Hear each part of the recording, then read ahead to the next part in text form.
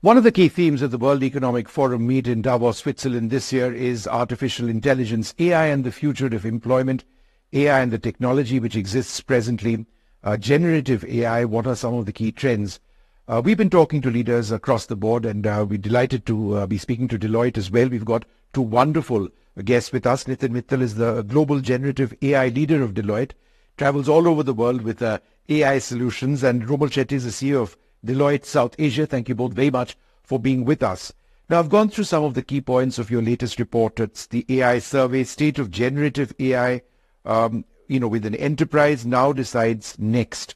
Quite a mouthful, but it really is a massive survey that you've done of almost 3,000 individuals. What have some of the perspectives been? Is there a lot of divergence, or is there a sense that we really need to do something before we get into the specifics? Yeah, no, absolutely. And first off, thank you for actually having us on here. And since you kind of mentioned the survey, there's perhaps a few things that I would call out. The first is there's an overwhelming sense of excitement. Right. It was absolutely clear from the survey that that sense of excitement is overwhelming and it's palpable in the responses that we got. The second aspect of it is that if you take the vast majority of the respondents, and these represent enterprises and organizations in 16 countries around the world, and certainly kind of the top and the largest GDPs in our world. Mm-hmm. And what is kind of clear from there is that 79% of the respondents in enterprises are absolutely expecting that their organizations are going to be transformed. Right. And they're going to be transformed in a short window of anywhere from 1 to 3 years. And where they think the transformation would start, and this is again a data point from the survey, where more than 50% of the respondents believe that it is going to essentially start from efficiency, productivity, and cost reduction. Right. That's the first wave before innovation and growth perhaps being the second wave. What are some of the reactions that you're getting in India, firstly in very broad terms? So one, I think the Indian participation is also significant. I think we are number 2 in terms of participation, over 200 respondents. Clearly in the Indian boardrooms, as well as, of course, coming out of the survey, there's a lot more conversation around AI. There's a lot more conversation around how it's going to disrupt their business models, and a lot more conversation around skilling. Yeah. Because that's also an important element. So clearly India is sort of in the same phase of what's happening globally, but the interest, at least I would say, is a little bit more because we're number 2 just after the US. Sure. Talent retention is obviously something which is a bit of a concern. There are employees around the world saying that, am I going to lose my job? Is AI going to replace me? Organizations looking at whether that is possible or not as a cost-cutting measure. So how do organizations deal with, for example, talent retention, issues of risk and governance? Yeah, now this is a topic, frankly, that is of concern and being deliberated by not only enterprises, but also many government agencies. And in my sort of global role, we tend to see this practically every economy. It doesn't matter whether it's an OECD, whether it's an emerging economy, we kind of tend to see this. What I would kind of say is this. Yes, there is the concern as it relates to potential job losses. Right. But frankly, the history of the advancement of technology through different eras have always shown that there's the initial concern around job losses because of the unknown, because of the change. And we, from a human species, always essentially kind of have that trepidation of change. But history has also shown us that inevitably, as the technology kind of gets mainstream, as it is adopted, and people start understanding, comprehending, and learning, it actually leads to better forms of doing work. It leads to a higher quality of work that is actually kind of conducted. It leads to an elevated experience, and at the end of the day, it ends up creating a lot more jobs. Right. That is absolutely expected, even with generative AI. Now, the type of jobs will certainly change. It doesn't necessarily mean there would be less jobs in society or less jobs in businesses. But what we do where we are expected to focus, what we are expected to learn, and how we have to adapt is something that we have to be very thoughtful of.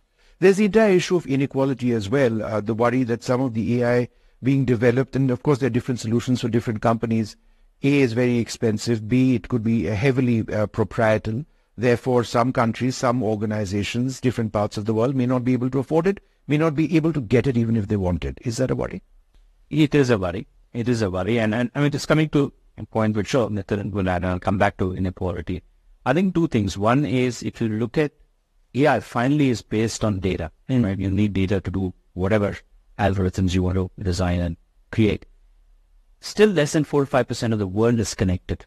And so the opportunity to connect a large part of the world, every device possible, that means the amount of digitization that is still left. The second bit is, as I think Nitin mentioned, when computers came in as well, they were supposed to remove all the jobs, right? Right. So I think the repositioning, reskilling, enhancing, I think is very critical. And we see that a lot happening with organizations, and in India, also state governments and central government being very focused on skilling, especially with respect to AI, because that's one part of, we've got a huge bunch of software developers, but that transition from software to actually to an AI is a bit of a transition. It's not an easy transition, but it's also it's something that all state governments are looking at, creating various policies, creating various subsidies. So there's a lot of stuff happening there. Now, coming to the question of inequality, clearly the bigger corporations have a lot more money, have a lot more data. So in some sense, will they run away from the smaller corporations? That obviously is a big challenge. It's also the resources that the smaller ones have. They will struggle as well. So those are things that we need to keep in mind. And it's important that while we build AI, the regulation is also important, and there is enough focus on the regulation. At the same time, ensuring that innovation does not break down. And at least from a data point, from an India perspective, Nitin knows more, but is that clearly India Inc. and the government seems to be embracing, say that let's change things with a balanced risk model rather than only the short risk. So I think it's a combination of both. Let's just look at the word risk from a slightly different perspective. AI has evolved to such a point when there is an open discourse on whether it is approaching sentience in certain cases, and that's been denied at many levels. Some suggest that no, in fact, we may be close to that. But the real worry is how far do we allow AI to go, to get ahead? And I think one of the key issues around the world is there needs to be legislation which is followed by several countries, to ensure that, this is as far as we are willing to go right now. How important is that legislation? Legislation is important, but let's actually kind of think of it from two dimensions. One dimension is risks associated with business, and then risks associated with society. And technology, right? I suppose. Yes, technology kind of underpins both, right? Underpins both those two dimensions. The greatest, perhaps, risk for business is the risks of obsolescence. In terms of, are they going to be able to thrive tomorrow? That is the risk that many organizations are going to grapple. That is not necessarily the case for society. In society, you've got different type of risks. You've got risks associated with bias. You've got risks associated with content that is generated, which happens to be deep fakes, which is very topical kind of right now. You've got risks associated with furthering kind of the inequalities that kind of exist. So those risks are absolutely out there and cannot be denied. The role of many governments working alongside the private sector would be to develop frameworks that balance risks with innovation. Right. It has to be done in a balanced manner. Balance is key over here. Right. Particularly for emerging economies, the opportunities that could be harnessed through a generative AI, such as in education. Yeah. Would generative AI increase inequalities in education? Or is generative AI going to democratize access to education through personal tutors, particularly to your underprivileged? So we have to basically kind of think of how you're harnessing generative AI for the betterment of society, but doing it in a prudent manner so that you're able to weed out some of the risks associated with it, such as deepfakes. A final question to you. It's obviously not one solution fits all. Let's look ahead into the future, 3-4 years. Will there be a plethora of companies offering customized solutions that you can just sort of download apps, or you can work with certain companies who offer you solutions? What is the world going to be like, the corporate world, with AI? So one is, as we've seen in our survey as well, I think the focus will be a lot more on business models. So can I integrate AI into building newer business models? So I think that is the first part, rather than only the cost reduction, the productivity, efficiency, which are very important, right, and the right phase. But I think that's what we will see a lot more. Second is also in terms of, India obviously has a significant bunch of startups and others. Yeah. So you will see one shift, and I'm hoping to see that shift, is to move from software services to product development, because AI is a lot more, and that's a real big mindset shift, because software development is different services to a product development, and I think in the 3-4 years we will see that. Third is there will be a lot more plug and play, but also a deeper understanding of what kind of LLM models that you need to use, right? Because what can go out and what can remain within your enterprise, that is also extremely important. But some of it, for example, which are more optimistic, is things like pharma. Right. So for example, most medicines that were built were supposed to cure something, but they actually finally cured something else. Right.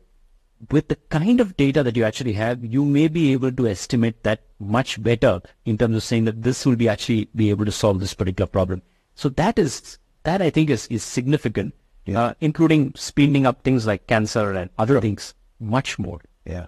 So widespread applications. Thank you both very much for being with us. The worry in my mind is that news anchors like me might end up becoming redundant in the future, but that's a thought for the future. We leave you with one statistic: 79% of respondents in this massive survey done by Deloitte expect generative AI to drive organizational transformation. It's upon us. How will organizations accept this change?